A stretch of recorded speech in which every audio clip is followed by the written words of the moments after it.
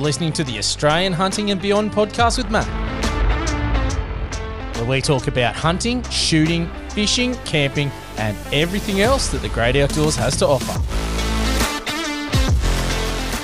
Let's get into it.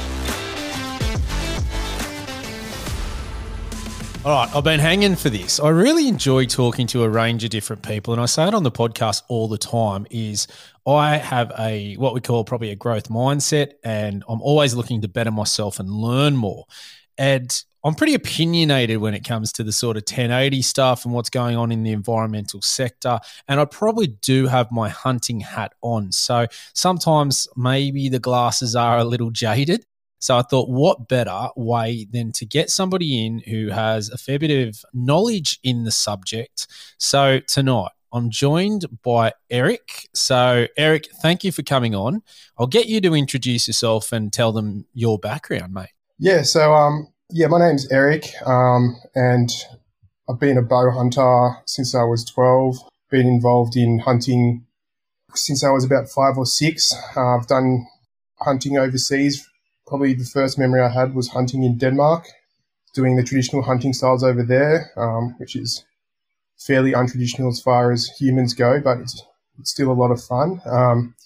So I've always been around sort of the outdoors and nature in sort of a hunting and fishing sort of way, and I've kind of sort of built my life around putting back and trying to improve the world around me in the most like easy way. And to me, I could have, done what everyone else did, go to uni, get a degree in finance or something like that. But I decided I'll, have a crack at trying to improve my local area and generally Australia, because there are some issues that we have in regards to our environmental management. Obviously, it's a complicated and sort of very nuanced problem. So, yeah, I was just my whole life has been trying to sort of go towards improving Australia.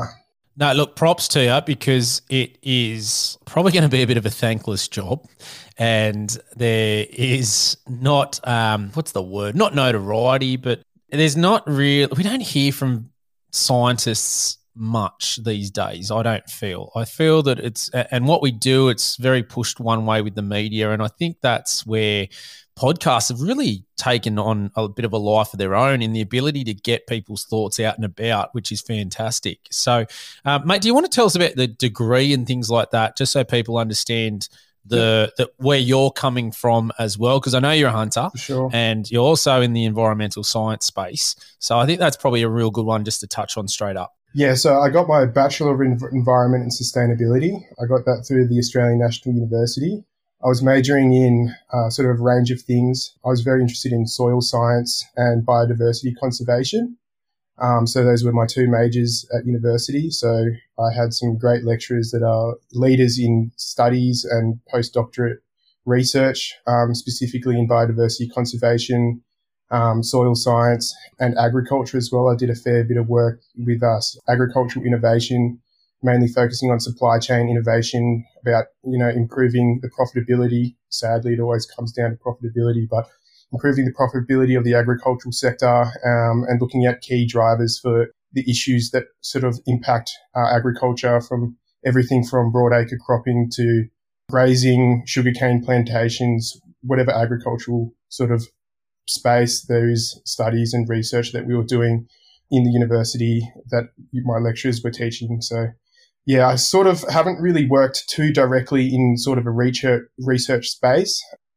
I'm a bit too ADHD to sit there and punch out, 10,000 word documents. It is a difficult thing to do. I'm much more suited to sort of, boots on the ground level stuff. So that's kind of where I'm looking to go in my career. And yeah, that's pretty much the basis of my education. All right. So that gives you a bit of an overview of a few different things. And I know we started talking when we started having a chat about 1080 poison. And that's one of my biggest concerns, is that I don't think, look, any poison getting sprayed around the landscape, I can't see as a positive thing.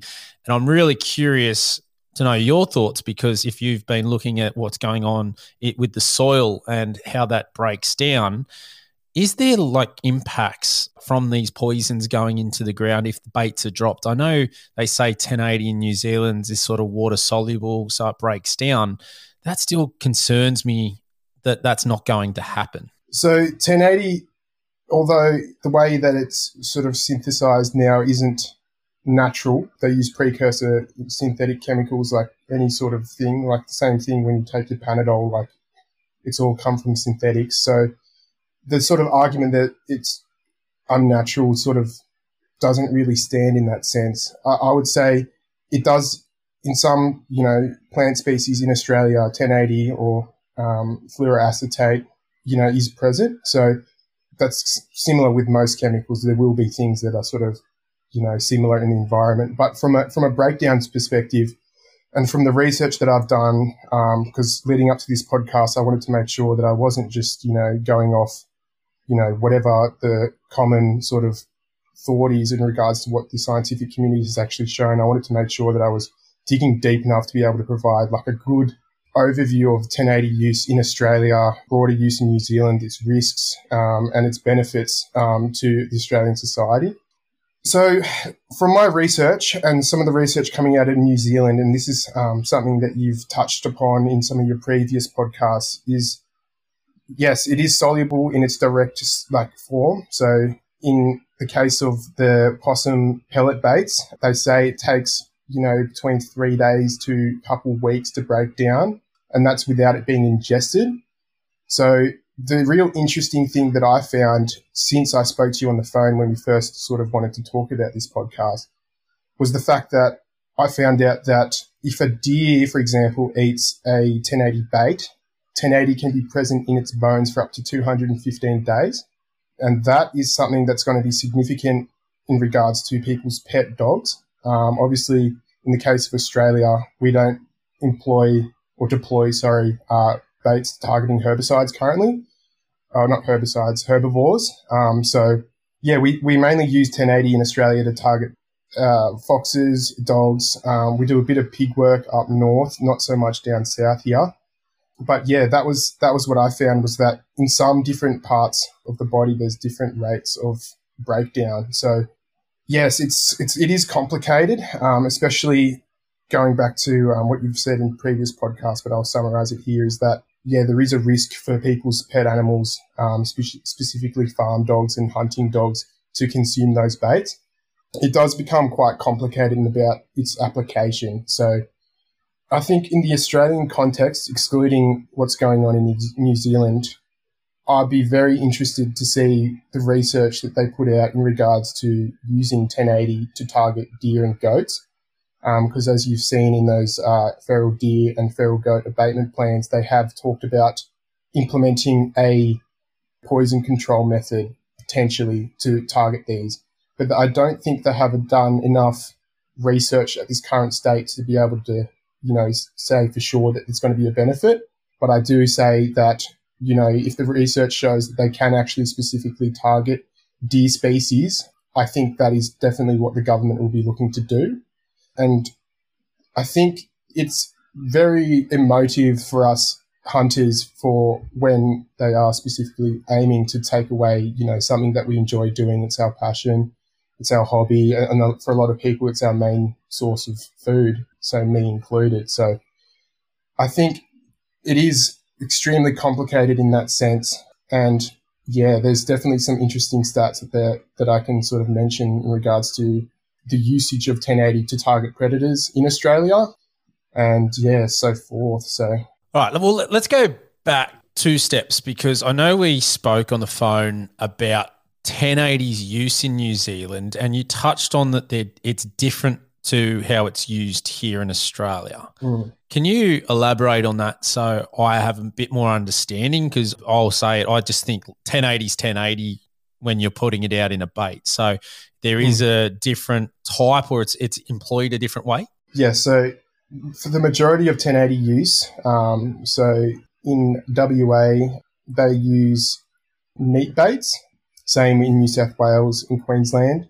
In Queensland, they do bait cereal crop, like grains and stuff like that, corn, molasses, that kind of thing, to target pigs. But in New Zealand, the majority of their administration for 1080 and the reason they have such high tonnage is because they're employing cereal baits, which are targeting herbivores. So herbivore baits are very indiscriminate in how they land on the soil. So 1080 baits, when we aerial bait in Australia, we're throwing, a piece of meat that's got 1080 administered into it out of a helicopter. Our studies have shown that native wildlife here are fairly resistant to 1080. So the statistics show, so there's a metric that they use to determine the toxicity of a certain compound, and that's the LD50. So that's the lethal dose for 50% of the population to die if they consume a chemical. So that chemical and that LD50 number is similar to what they use testing human drugs. So I can't tell you the LD50 for Panadol, but we do know exactly how much Panadol it takes for half of the population to die in a given certain sample. So the interesting thing about the LD50 numbers, and especially the LD50 numbers in New Zealand, is the possum is very resistant to 1080 in comparison to a dog. So research shows it's roughly 115 milligrams of 1080 per kilo body weight for a possum, and for a dog it's 0.66 milligrams per kilo. So the baits that we throw out here are less likely to damage our native predators. So our Dasyurus maculatus, which is our little spotted quoll, those are the ones I know the most about in regards to 1080 use, and they haven't shown 1080 to have an impact on those species. But indirectly, 1080 can have impacts. But we might get into that one a bit later, because that's getting into the more nuanced parts of the usage of it. But yeah, so in New Zealand, they use a lot to kill the possums because they need a lot to die. Deer don't need as much per body weight as the possums. So that's where I think it's going to be interesting to see if they decide to use 1080 in Australia for deer. I think that will be interesting because they don't need as high a dosage. So there's less likely for bycatch here, but, it'll be interesting to see how it pans out for sure. One of the things that has sort of struck me as an issue is obviously human consumption. And we talked about that in detail off air, and I am a bit sort of lost for words and about the fact that 1080 can stay in deer bones for 215 days. That is a little scary to me because I do like bone marrow and cooking that up. And that's just, there's alarm bells going off in my head straight away going, oh, if Jesus, that's dangerous. And if you're talking also when we talk about the lethal dose, what happens if an animal doesn't have the lethal dose and they're still running around? Is that any potential impact for secondary poisoning, whether it be other animals, whether it be us, canines, the like? So from my research, sublethal doses of 1080 aren't going to, your body will be able to metabolize, or the animal's body will be able to metabolize that 1080 from my research. So obviously there's varying degrees of recovery. They say it can be anywhere from 18 hours to 21 days for a sublethal dose recovery. Obviously that number will vary across different species and stuff like that. I'm honestly unsure about how 1080 persists in bones of sublethal poisoning. I don't think there's anyone that's actually done any research on that. And that's definitely something that I would, be interested in understanding, because currently there isn't a lot of research around feral animals. There's definitely not a lot of research on the interaction of 1080 with feral animals for meat processing. New Zealand's probably the leading study region in the whole world. Australia would be close. But yeah, I don't know if there's a lot of research going on in that sector. So I can't for certain say if that's going to be an impact and if something that we should be looking out for as hunters. Look, and that's where, from my perspective, and look, I'm no expert, and hence why you're here, because you're far more experienced in the field than I am. I'm going on the back of my understanding of how data is collected and surveys and sample sizes and studies, because that's what I teach about as a profession. So I have a reasonable understanding, enough that I think I'm pretty confident in that side of it. Everything I see really doesn't show me any great detail that it's been done on a larger scale. So when I'm seeing data, it's very small scale, isolated pockets. And that concerns me, that we're going off information that isn't probably as accurate as it could be. So we're sort of, I don't know, to put it in layman's terms, is we've got a dartboard and we're using that little dartboard and sort of throwing a dart at it, when it should probably be a 6-foot wall of research that we have that understanding of, and we don't. That is one of my concerns, because I just don't feel we have enough information. And I'm big on information is key. Knowledge is power.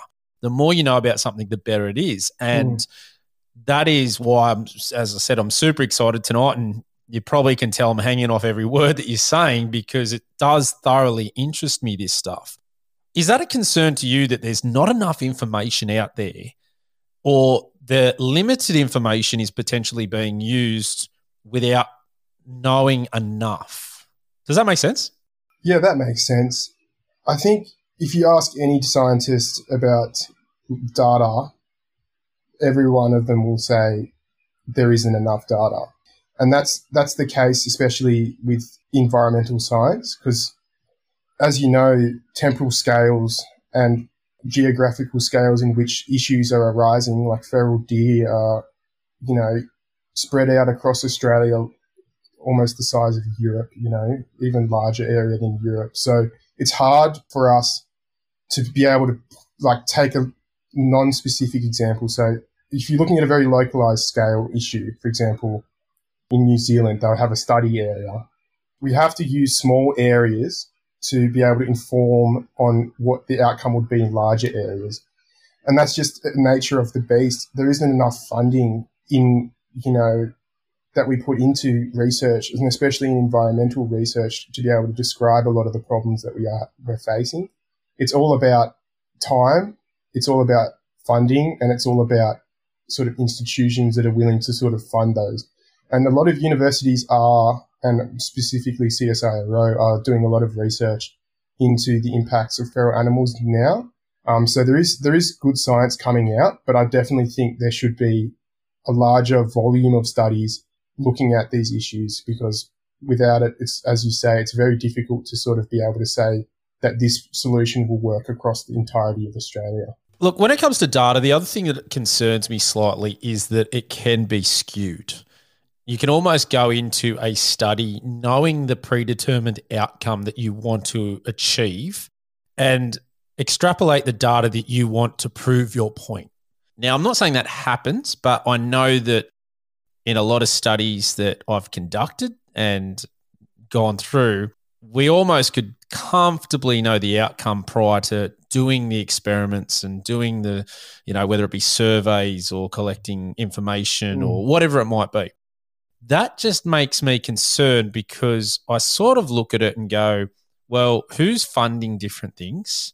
And is there then, if you've got, say, and my big one is, if you look at the Invasive Species Council, they are very anti-hunter, and that's pretty clear. Now, they do a lot of funding and they do a lot of lobbying, and they're involved in a lot of these plans, like the feral deer plan, like the goat abatement plan. Their name is all over it.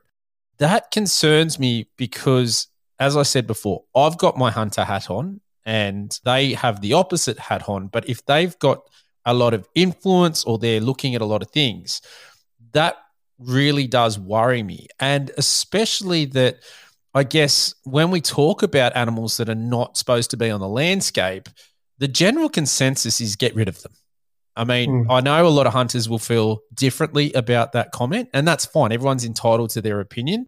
But that also creates I guess, almost like an uphill battle to justify why some of these animals should be on the landscape and be able to prove that they actually hold some value, whether it be economic, whether it be to help people like just get out into the bush and lifestyle and good food. There's so many positives. And I know you know this as a hunter, but how hard is it for people that aren't hunters in your field to see those sort of positive aspects of hunting rather than just some easy fix such as poisoning? And we'll talk about how that's the easy fix in a moment. I think it's easy to say that scientists or environmental scientists or people in the invasive council have an anti-hunter sentiment. I definitely don't think they do.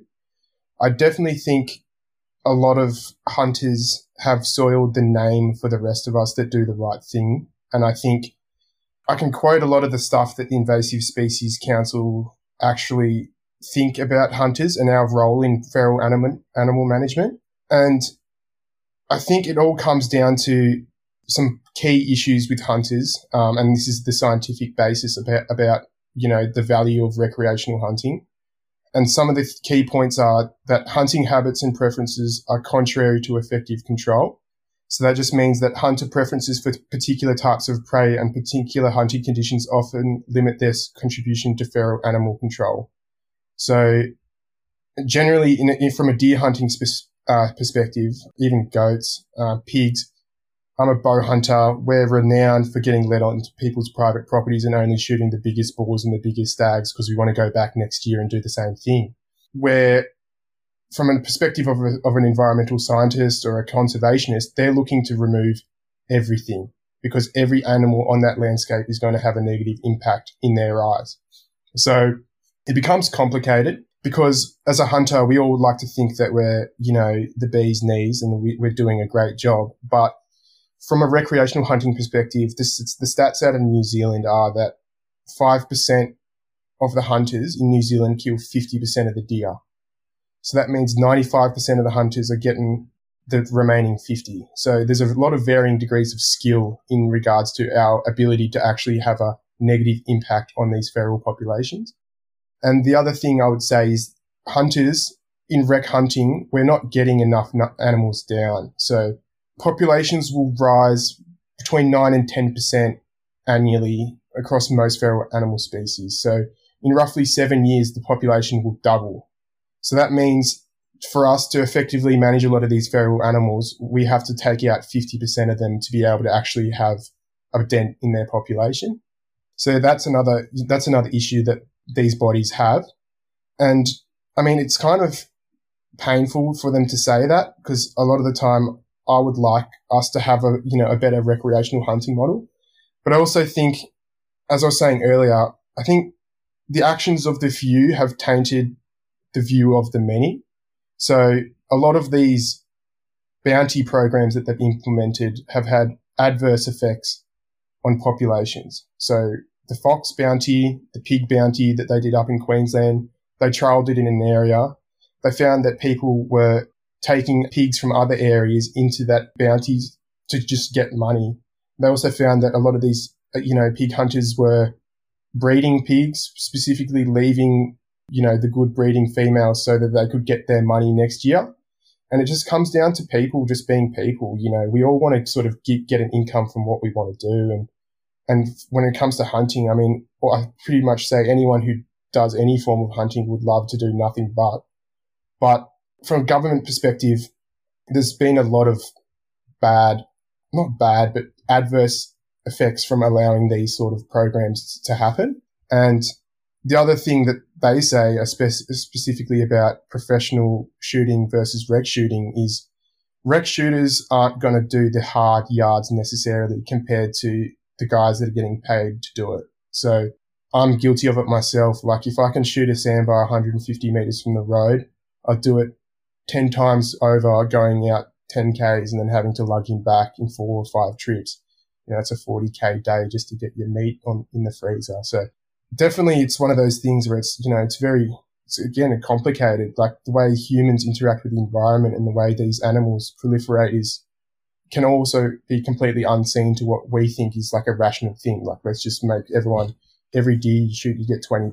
Like ideally that would work, but there'd be some bloke out in the bush that's just going to start breeding deer and then just selling them on the slide to get his money. So yeah, there is issues with that, and there's no real clear-cut answer into what the best practice is. All right, I've got a couple of things there because we just spoke about the data and it being skewed. And I genuinely believe the data is skewed when we start to look at things like how many animals are harvested off the landscape. Because I don't think there's actually any body or any data that really is 100% accurate. So, and what I mean by that is DPI uses harvest reports. And I can tell you plenty of people out there that do not fill in the harvest report properly because they're worried they'll tick the deer box. Someone will find out in the harvest returns that there's deer in that state forest, and all of a sudden, maybe their honey hole is a bit of a problem. Yes, that is impacting us negatively, and I do always encourage people to do it correctly. And I've been a big, advocate of that, saying I say what state forests I hunt in because it's a big forest. Like, it doesn't mean I'm not giving you my GPS coordinates. I'm not giving you the lat and long there, but I have no issues saying, hey, this is where I was. This is where I've gone. Even the YouTube, I just put up trail cam pics or videos on my YouTube, and I told you what state forests they came from. It doesn't bother me in that sense, right? So I don't understand the secret sort of nature of it. That also can hurt us because, as you just said, you quoted some stats there and saying, hey, this is what the data is showing and this is what they're saying it's showing. But the reality is, we've got a problem, that fact that it's hearsay, essentially. So it's subjective. It's not definite. This is the data. It's not like the hog deer, which I love down in Vic, how you literally shoot one. You have to take it to a station. They go through it. They measure it. Excellent. They know exactly what's being harvested and what's not. Legally, of course, there's probably people that do it illegally, which you're never going to stop. That's just anything out there in the world. The next one I have an issue with that is I hunt a lot of state forests. They are not easy to hunt in because, well, let's be real, deer are bloody smart animals. They know if they can sneak onto that private property where they're not going to get shot at, they're happy. They don't show themselves where they've had hunting pressure.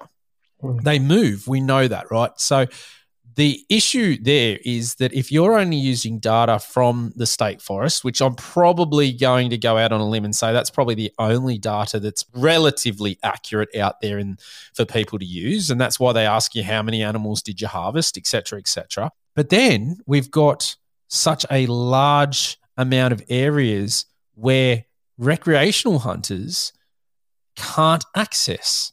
So you're almost asking, let's liken it. I'm a PE teacher. Let's liken it to sport. You're asking somebody to play tennis against, Novak Djokovic in a wheelchair with using his wrong hand. You know what I mean? Yeah. Like, it just doesn't make sense on how that data can be used when it's not accurately portraying what is going on the landscape. And then I flip it over to, I loved what you said there. 5% of the hunters, 95% don't. Hey, I probably don't disagree with that. I'm not a good hunter, I'll be honest. So there's a lot of better hunters out there that are way more successful than I am, and that's cool. I've got no issue with that. I look at the US instead. They take 6 million deer off the landscape each year.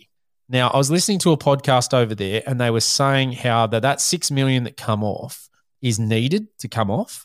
Yeah. But 95% of that 6 million, or whatever the number is to take off the landscape, is from hunting, not car accidents, not predation, not any of those things. So then I look at it and go, okay, so now we've got a further issue in this country with that data of private property. I don't have private property access personally myself. I'm lucky a couple of mates take me to theirs. The reality is a lot of people are in that situation where they don't have that private access, which then comes to the next one. So now we've got no private property. Well, not no, but you know what I mean.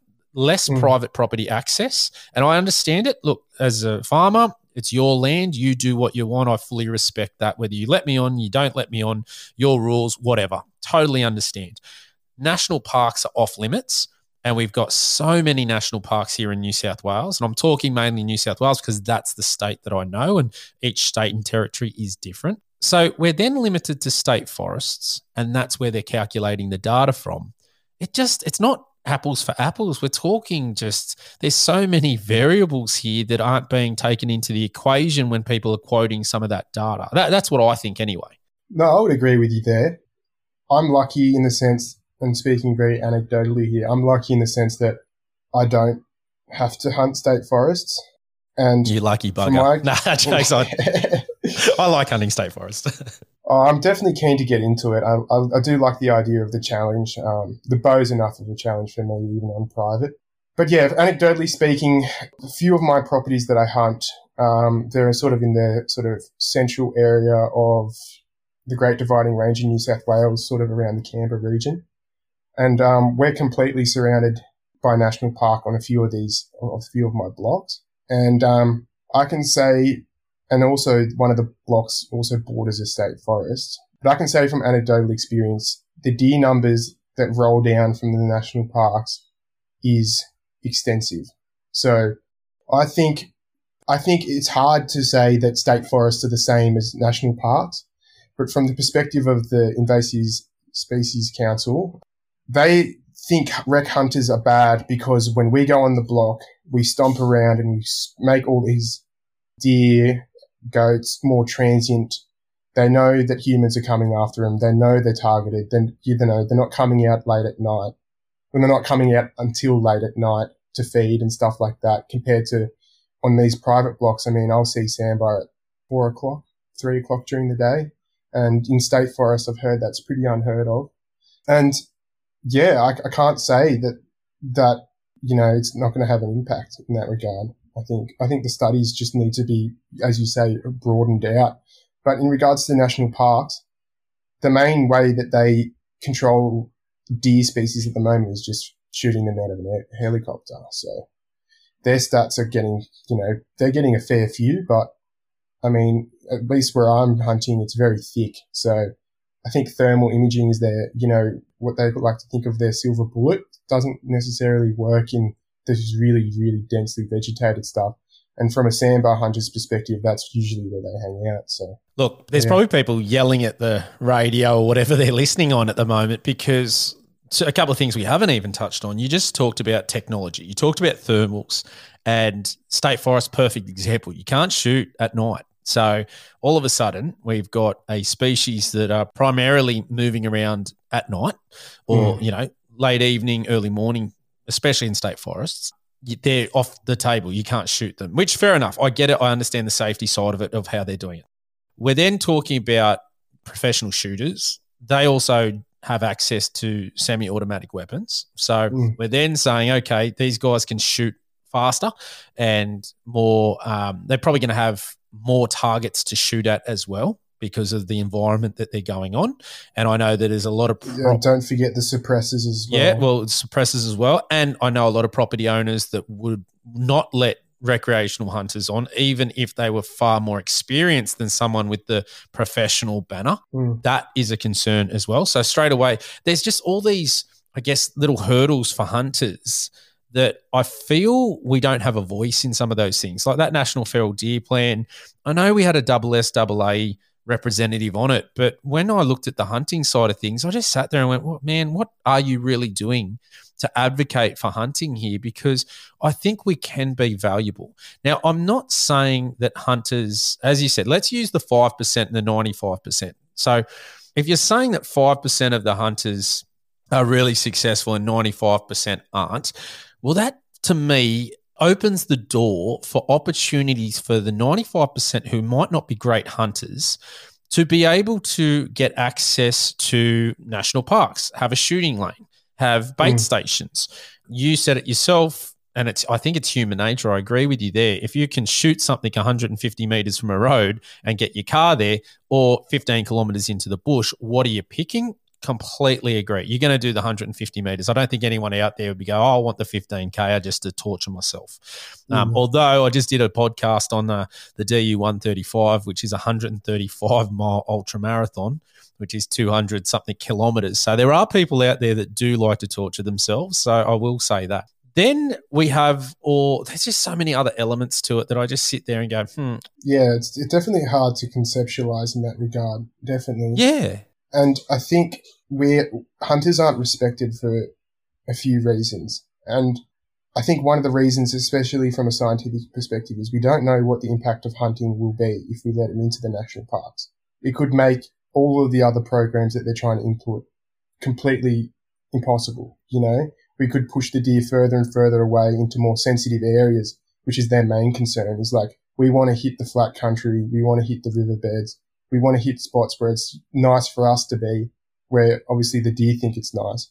But if we scare them off a bit and we get them up into the hills and, then they're starting to impact some of the more sensitive alpine areas, then it also becomes a trouble. It's like, we honestly don't know enough about the impact of recreational hunting on deer species and then their interaction with the environment that we're trying to protect in these national parks. So I think from a national parks perspective, they want as little traffic in there as possible. They don't want people four-wheel driving because, it damages, causes erosion, stuff like that. There's a whole magnitude of different sort of things that humans will eventually, lead to problems happening in the environment. So I completely agree with everything you're just saying there, is that when we're looking at it from a hunting perspective, you're only thinking about that. You're only thinking, I'm going to hunt and take deer off the landscape in the national park. That's a positive. But you're not looking at those other sides of things, which might be, rubbish, tire marks. There's a whole thing. Now, we'll talk about Back to the Bush. We'll talk about Back to the Bush in a moment, because I know you've watched his stuff, and I'm a big fan of Bushy. And the whole premise of, locking down national parks and then fire trails aren't maintained. Again, I look at state forests. I've been to many state forests and they're putrid. Well, there's no other word for it. People leave their shit everywhere and it's disgusting. And I'm not saying it's hunters, because state forests are open to everybody, but there's got to be an element of people that are out there hunting doing this as well. You can't say we're 100% squeaky clean as a hunting community in state forests. I know that definitely cannot be the case. Then I see a big issue here is, I've got to word this correctly, is the trophy hunting side of it. 100%. Yeah. Now, we know trophy hunting, you're going to go for the male of the species. I'm not saying people shouldn't trophy hunt, and I want to make that clear. Do what makes you happy. But I can see how that can be taken from the other side's perspective of people going, well, that's not actually doing that much to impact the population. Barely anything. If you have the chance to shoot, exactly. If you have the chance to shoot a stag or a buck compared to a hind or a doe, to try and limit the population, you want to be taking the hind and doe every day of the week, because that male can service a multitude of females and they can have fawns, etc. As opposed to the opposite way, if you shoot just the male, well, there's another male to take his place. So those females are going to get pregnant anyway, and you haven't done anything. So I don't think anyone can argue with that science. That's the reality. Yeah. Now, that is a concern too, because I understand that people then push the trophy hunting side. And you made a good point there when you said hunters come in, they potentially take a stag or a buck, pass up on other things. They only take one because of meat spoilage. And I'm not against that in the sense of wasting meat. I don't want to see any animal just shot and left to rot, because that causes its own problems, such as, feeding other feral pests. That's not a great thing. So it is such a multifaceted, nuanced argument. So many sides that impact different things that you might not be thinking about. So I'm completely with you there. When we start to talk about poisoning, do you feel it's because it's the most cost-effective option that seems to be the one that is the, I guess, silver bullet? I would say so. That would be the reasoning. But that being said, studies in the 1980s, when 1080 was first being deployed, they were saying that 1080 on its own can't be used as the silver bullet. There has to be more. There has to be a total management system for these animals. And even in modern science, obviously, we'll say the same thing. 1080 is the most cost-effective option. The area that they can cover with these baiting programs from a helicopter is way greater than what you could do on foot. The manpower to do non-aerial baiting is obviously more. The manpower to get dudes like ourselves out there to go out and shoot all of this stuff, that's the cost would just skyrocket. So there's not a lot of funding in regards to feral animal control at this point in time. Like, we spend more on 1,000 other different things. I'm not an economist. I can't tell you about, the breakdown of where our tax dollars go, but I can tell you that conservation and feral deer and, other feral species management, they're not getting a large percentage. And it comes back to attitudes of what people want and think is important. And I don't think the general population really have an understanding of what feral animals really even are, what impacts they have. They just, flick on the telly and read whatever shows up, and that's whatever they take as face value. And I mean, everyone's guilty of doing that and just, accepting whatever information is in front of you. But yeah, I definitely do think from a perspective of most cost-effective methods, 1080 is the easiest way to do the most amount of damage to these animals. I'm with you there. I think that is where 1080 is like the standout, and that's what scares me, because then I don't think it's also looked at of the economic benefits that hunting brings to the community. I don't think they're not offset, if that makes sense. Like 1080 is not bringing any money into that local area. They're going to dump it out of probably helicopters like they're doing in New Zealand.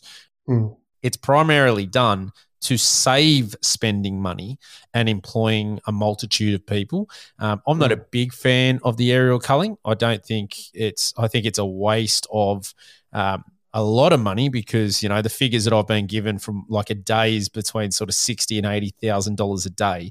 That's a lot of money. And then when you look at the number getting taken off the landscape, geez, they're getting expensive, these, per deer.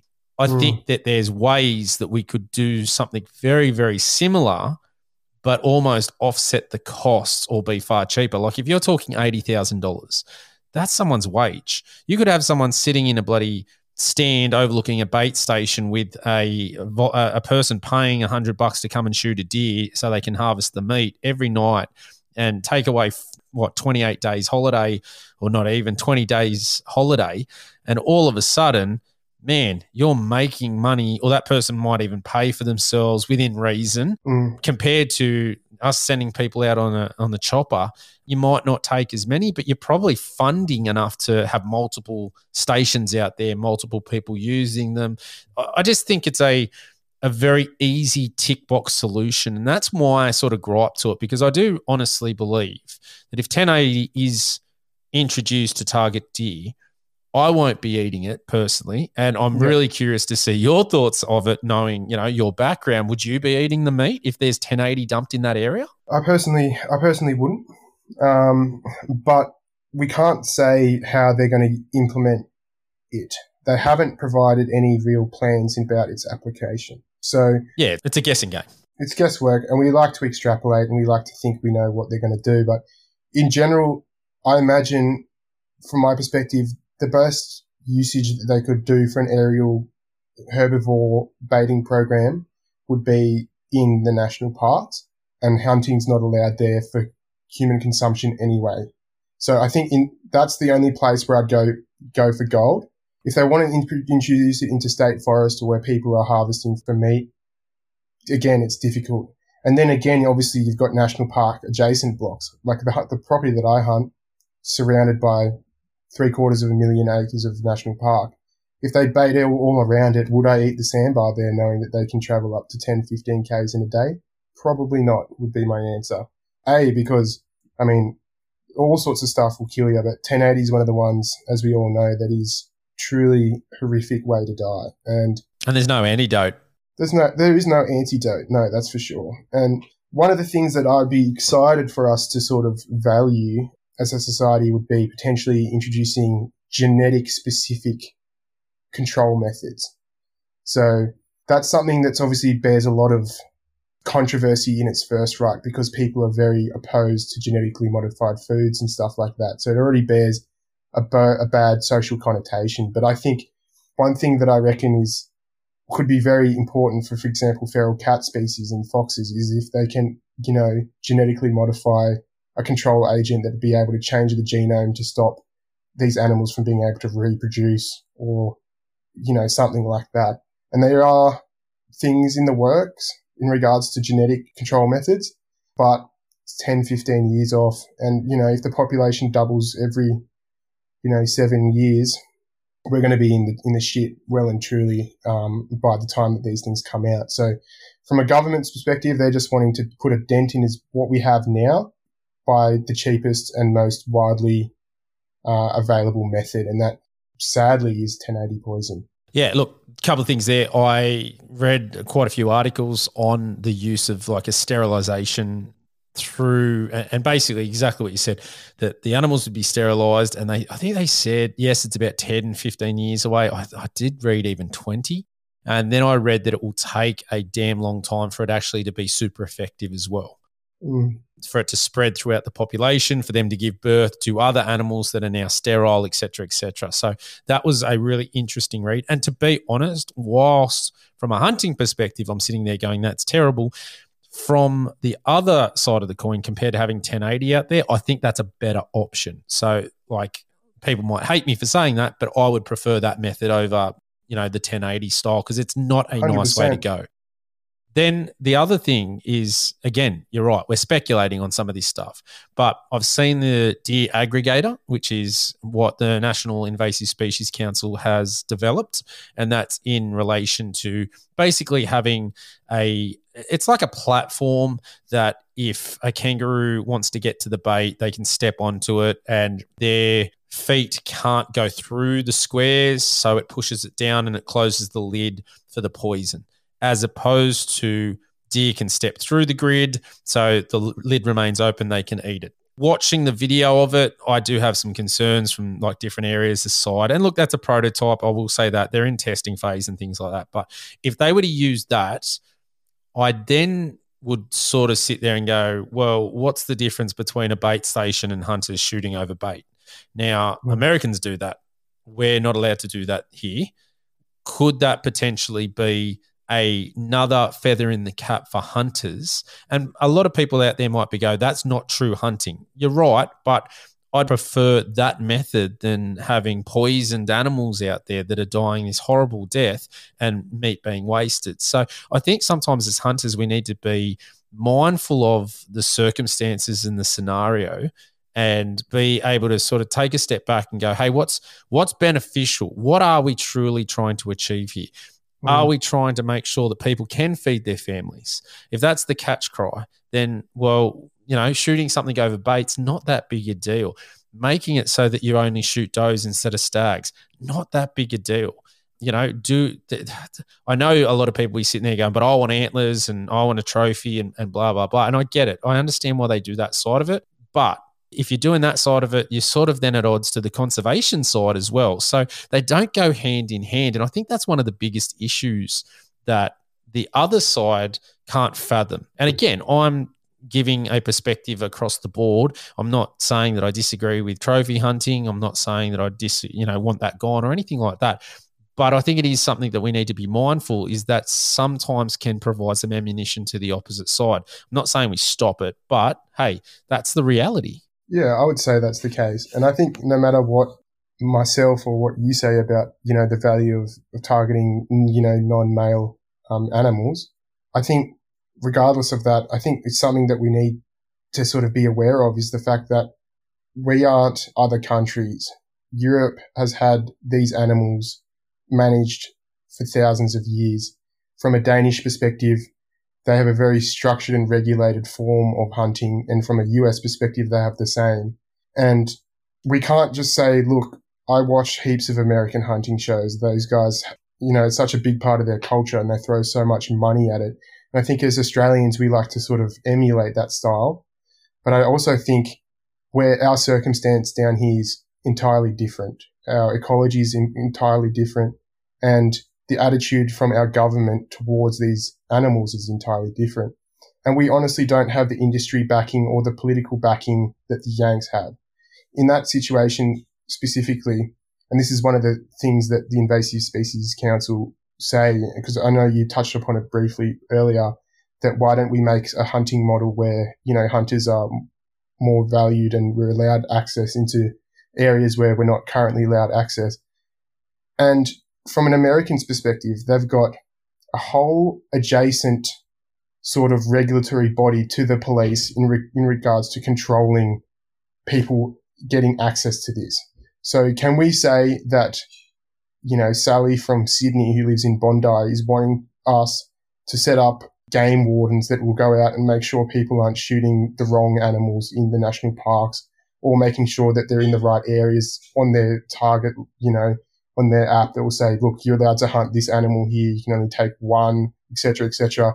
The costs of employment and staffing that sort of stuff grows very exponentially because America's a big place, but their populations, I can't tell you the exact numbers, but it'd be over 350 million. So we've only got 24 million and we've got a greater land size. So from a staffing perspective, I don't think we're going to be able to do a hunting model here unless, you can recruit all of your mates to go hunting and you can recruit all of your mates to shoot a deer as often as they can, females included. Because in America, you can draw doe tags, and you might not get a stag tag for your region because they've already allocated them all out. So there are people going, I can't shoot a buck. If I do, some bloke's going to come out here and snag me, give me a fine. We don't have any of that regulatory sort of stuff. And I'm not a state forest hunter, but how many times do you see the guys coming around checking that you're doing the right thing, if ever? So it's like we already sort of aren't doing enough in regards to funding, our interaction with the environment as hunters. So that's definitely something that I would love to have happen. I would love for it to be a bigger part of society. I'd love for us to get more animals down. But from a governance perspective, we're a minority. It's easier for them just to cross the box and say, we don't want you guys. We don't see the value in you guys because we don't have any power in society. And I honestly think it's one of those things where, the actions of a few people, Port Arthur and stuff like that have completely ruined us as hunters, have completely ruined, our ability to be autonomous and, provide insight into stuff because we always get lumped in with the guys that go out poaching in the national parks or the crazy loony bloke with the semi-auto shooting up shopping centres or whatever. Like the sad thing is, as humans, we just cast a net and we like to just say, you're on that side of the fence, we're on this side of the fence, and we don't want to talk to you. And I mean, that's how it goes everywhere. And hunting's especially one of those things in Australia. Oh, look, I agree with a lot of what you just said because I'd love to see the North American model in some form over here, but you're right. The sheer numbers of hunters over there compared to here is not comparable. And we've got to understand that. And we do have a much greater land mass as well. So there's more space to cover. So completely understand that. We don't have the regulatory bodies. Agreed. All these things have really hindered hunters, in my opinion. And then on top of that, exactly what you just said, people doing the wrong thing. You speak to a lot of property owners and one of the reasons they won't let you on is because someone's done the wrong thing. There's the media perception that hunters, shooters are, bogans and that's what they push. And the greater proportion of public opinion is probably aligned with what the media do put out into that space. And these are all massive issues that we're not going to be able to just click our hands and fix. It's going to take a lot of long, hard work to do that. That's if we ever get to fix that and have an opportunity where someone actually goes, hey, hunters can be part of the solution, but in a country that is probably, I would say, probably more anti-gun than pro-gun. That's our country. Oh, 100%. Yeah. They're not going to be pushing hunting as an option to have people out there with firearms. I know so many people that I run around and talk to that have no idea that I hunt. And then when I raise it and I talk to them about it, the first thing they say, can you own a gun? And it's like, yeah, like, do you realize there's this many people that already own guns? They have no idea. They thought guns were banned. And this is unfortunately where we're at. So you're right. There's so many elements here that we're in. I think that, sometimes I do sit there And I try and be an advocate, but I do sometimes think that the horse is bolted and we're trying to shut the gate and it's already way too late. Some of these things are done way, way too late. And it's just going to play out and play out and play out. And look at what's happening in Victoria at the moment. I think it was only the other day they've trying to reclassify state forests to national parks, which means as soon as they become national parks, all of a sudden the hunting down in Vic, that's gone. So then any of the deer that's getting taken off the landscape by hunters there, that's gone. Lack of access. Well, where are you going to hunt if you don't have access to private property? We're sometimes our biggest enemies, because then I look at it and go, how many people don't want to take someone out or share a spot or do things like that? And I get it to some extent, but then I don't get it because you potentially are stopping the future generations of having hunting. Whilst you might have a lot of success and you've got all this private access, if you aren't taking new hunters or doing the right thing, and I'm not saying everyone should do it, because there are people that do the wrong thing and then they go to the landowners and try and get access on their own. I mean, we just cruel ourselves sometimes. And that's what really, I guess, is frustrating about, I guess, the position that we're in. I would agree. And I think societally, I don't think we have enough of a presence. And that's one thing in my social circle. I'm the only person that really hunts. I've got a lot of friends that have property and they will shoot 40 deer in a night just because they don't want them to eat their crop, stuff like that. But I'm the only one that will go out on my own and hunt for 3 days straight. And I think I'll tell everyone about it. I mean, in my office, I get strange looks. People don't really sort of understand why you'd want to do that when you can go to Coles and get that nice little shiny packet with your steak in there. But with the cost of living and stuff like this, I mean, I think as hunters, the best thing we can do to support our cause is to let people know the value of it. And what I'll do is, if I'm shooting sambar, my freezer's getting full. She's getting full quick. So what I'll do is I'll jerky up half of it and then I'll give out bags, kilos. And people will either go, I'm not touching it. They'll go, I don't trust it because it came out of the paddock. And then you give it to some blokes that will love it. And then they'll go, oh, I want to come out and do it with you. And then in that case, I'll go, sure, come out, we'll sort it out. And I've taken a few mates out there to varying degrees of success. But the more people you can sort of enlist in this cause, is the better we're going to be able to sort of be, especially in view of the general public. Like, we can't be just the guys that are getting, making the headlines for bringing 40 pig or 12 pig dogs into the national parks, or shooting some bloke in his swag while he's sleeping in a state forest. Like, we have to do better. We have to sort of improve the way that we're perceived. Otherwise, they'll just sweep us under the rug like every bloke who had a semi-auto in the 80s. It's just like, that's just how it goes. And that's the sad reality of human nature. Is if it's going to be one of those issues, like, people will happily, for example, if you don't watch rugby, you wouldn't care if they stopped playing it. But if you care about it, you'd fight to keep it, And I think that attitude should be, with hunters, and it shouldn't be this secret thing where we go, oh, I've got, these blocks and I won't let anyone on. If people are genuine and they want to come on, like, I've been speaking to a few blokes around, some of the blokes, that I've been buying some gear off, like LED Laser Nox Dave. I'm trying to tee up a hunt with him where he can come out and share some of these blocks because he hasn't dropped a sandbar yet.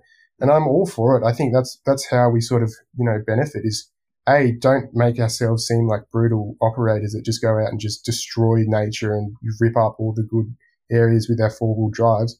Display it in a cleaner light as you can, and people will be more open to it, I think, because most people are either going to go, well, obviously I'm not going to get into vegans, but their opinion of us is horrific. So, but their attitude is more common than people being hunters. So it's like we kind of have to sort of display why we do it. And the fact that I've got friends that are vegan that understand that I hunt. They go, why? That's great. Like, you're not causing suffering on an animal longer than the time it takes for me to see it in the paddock and then take it out. They understand that. But then if it's all animal lives are equal sort of argument, we get busted up pretty bad. And look, you're not going to change the opinions if it's that we shouldn't kill any animal, because that's just not the reality of life at the moment, or has it ever been. But I think you hit it on the head there. It's sometimes very interesting. remember chatting to a bloke who had access down the Snowy Mountains, and he was saying, deer's a pest, we should shoot them all. And I was like, okay. And he was saying, I see mobs of hundreds on the private property I have access to. I was like, okay, how many do you take off a year? And he was, don't quote me, but he said something like, say 30, maybe more. I was like, okay, you're the only one that hunts it. Yeah. How many people have you taken on? Oh, none. That's my property. Yeah. I was like, well, this is a little bit contradictory here, buddy, because if you're saying that there's too many of them, we need to get rid of them, but then you won't take anybody on to help you, and you're only hitting 30 because that's all you can eat in the year or whatever it was that he said, we have a problem here. You're doing the greater hunting community a disservice, in my opinion, and it's only my opinion, but then you can't argue when they all get wiped out from poison because, hey, you didn't contribute, you didn't help out. It's such a I see both sides. I understand why people don't share properties because properties are really hard fought for. So I can understand why people are secretive and they don't want to take people to them. So I do get that side of it too. And I'm not putting people down if you've got a property and you don't take anyone there. Please don't take it that way. I'm just raising some things that I think are probably issues for the long haul. And fishing's a little bit different. It's very similar. People don't want to share their spots in fishing. Yeah. But fishing, they're not running around with a rifle or a shotgun. Ideally, yeah. Yeah, well, maybe they are, I don't know. But the greater public, if you're walking down the street with a rod in your hand, no one's running in fear. Where, you walk down a street with a firearm in hand, I think that's going to be a reaction you don't really want to deal with. So it's a real tough one. It's great that there are people that are hunters that are getting into the space that hopefully can have some sort of positive impact for hunters. And I think we do have to be very, very mindful. I know some people are very headstrong in saying, hey, these animals deserve to be on the landscape. And I'm not saying they're not. They've been here for a damn long time. And I mean, where do you draw the line? This is the argument from the other side. I do hear people go the opposite way and say, well, if you want to wipe out deer because they're introduced, well, white people were introduced. Are we now going to take that same approach? Like, where do you draw that line and say, hey, from here's the point that we should keep them on the landscape, here's not? And we can talk about that with the environment. As I mentioned before with Back to the Bush, I love his work. And it's very interesting when you talk about what plant species were on the landscape here prior to colonization and what is afterwards, and what we still deem as a native forest that potentially wasn't completely like that in the past before colonization. Yeah, I think we would have lost an ungodly amount of biodiversity that we'd never even, studied. Yep. There could have been little orchids, all sorts of little marsupials that we would never have known existed because our impacts, killed them long before we understood that. And I think pre-Indigenous settlement, there would have been the exact same thing. I mean, we had megafauna here for a long time, and it took a fair while for the Indigenous people to take them out. But honestly, wherever humans go, no matter what your ethnicity is, we will have a negative impact on wherever we are. There is way too many people here everywhere. And, these effects will compound, and we still need to feed people, and where population is going to grow so much larger, and we still need to feed people. So from an argument of a hunting perspective, it's like, yes, they're a resource, but do we value these animals that come from other countries or in high abundance? And then we just not get rid of, but allow all of our little natives to die. And then all of a sudden we're just another, Bulgaria or another America where all we've got is deer, goats, rabbits and foxes. Like, that's sadly what homogenization of ecosystems becomes if you just let these things go to their own devices. And I love Australia. I love how unique it is. I've lived overseas, and honestly, it's not that interesting over there. I can go out on an arvo in Australia and see stuff that never knew existed. Random orchids that sit up halfway up to your chest height, things like that. In Europe, there's none of that, and they've already killed all that stuff. I mean, the Romans have been up there rooting around for thousands of years. They did more damage than we could ever really understand, and I think that sort of thing is what we're trying to avoid as environmental scientists. Is we're trying to preserve the unique and beautiful nature of Australia in all of its forms. And just because you don't see the little bettongs and all the little, marsupials and, little different birds and stuff doesn't mean that they're not important because you just want to go out and shoot deer. I mean, it's one of those things is like, if we want the world to be identical no matter where you go, that's sadly what will happen if you just let these things go to their own devices. And I mean, it's just one of those things. It's tough. All of these issues, interplay between environment, economy, social issues, equality issues, all of these things come into effect. And it's obviously quite a difficult thing to debate. And from my perspective, it's been very interesting to have these conversations because I don't necessarily think we have disagreed on anything in particular. I think we both sort of had a very sort of equal and sort of give and take conversation about these things. But I think, for every conversation like this, there's 1,000 conversations that aren't like this. And I think going back to what I was saying earlier is if we can just, open up the comms about these issues and not just go, all environmental scientists are tree hugging greenies. I'll go out there and I'll pump foxes 3 times a week. I'll shoot, I haven't shot any pigs yet because I haven't had the opportunity, but, I'll do whatever I can in my power to, improve the area that I'm living in. And I think that's the attitude a lot of us should have, regardless if it goes against your trophy hunting values. Look, I think you summarised it perfectly. I've really enjoyed our conversation tonight. And one of the things I'm very big on, and I said it over and over again, is having an open mind and being open to listening to other people's perspectives and opinions. And that is how decent conversations happen. If you go in and you've got your back up against the wall and you're not even interested in what someone else is saying, or you're going to shut down their conversation straight away, you wouldn't like that done to you. And that is something that we should all be mindful of. So when we're having a chat about these things or we're talking to people in future, have a listen.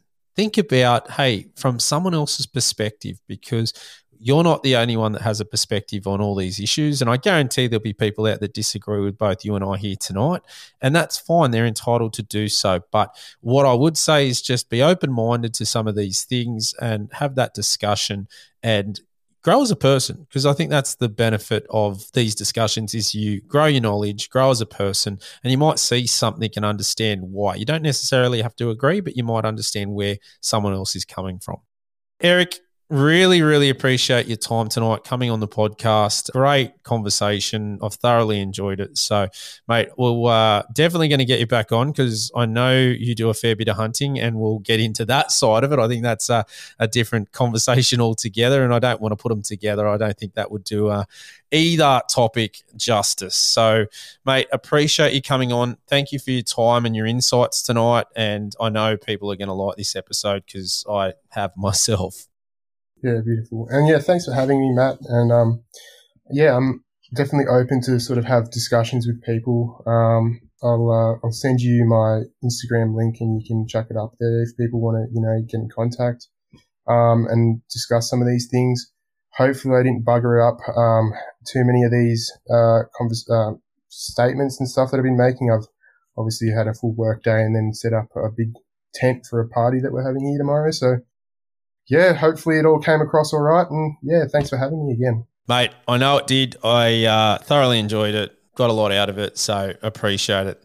All right, listeners, I know you've taken a lot out of that one. It was a really good one. So bye for now. If you have a topic, guest, question, or any gear that you want to hear about on the podcast, shoot us an email, australianhuntingandbeyond@gmail.com. Alternatively, find us on Facebook, Instagram, and Twitter. All the links are in the show notes. If you haven't already, make sure you give us a review and subscribe to our podcast on whatever platform you're listening on. Thanks for joining us, and we'll catch you next time.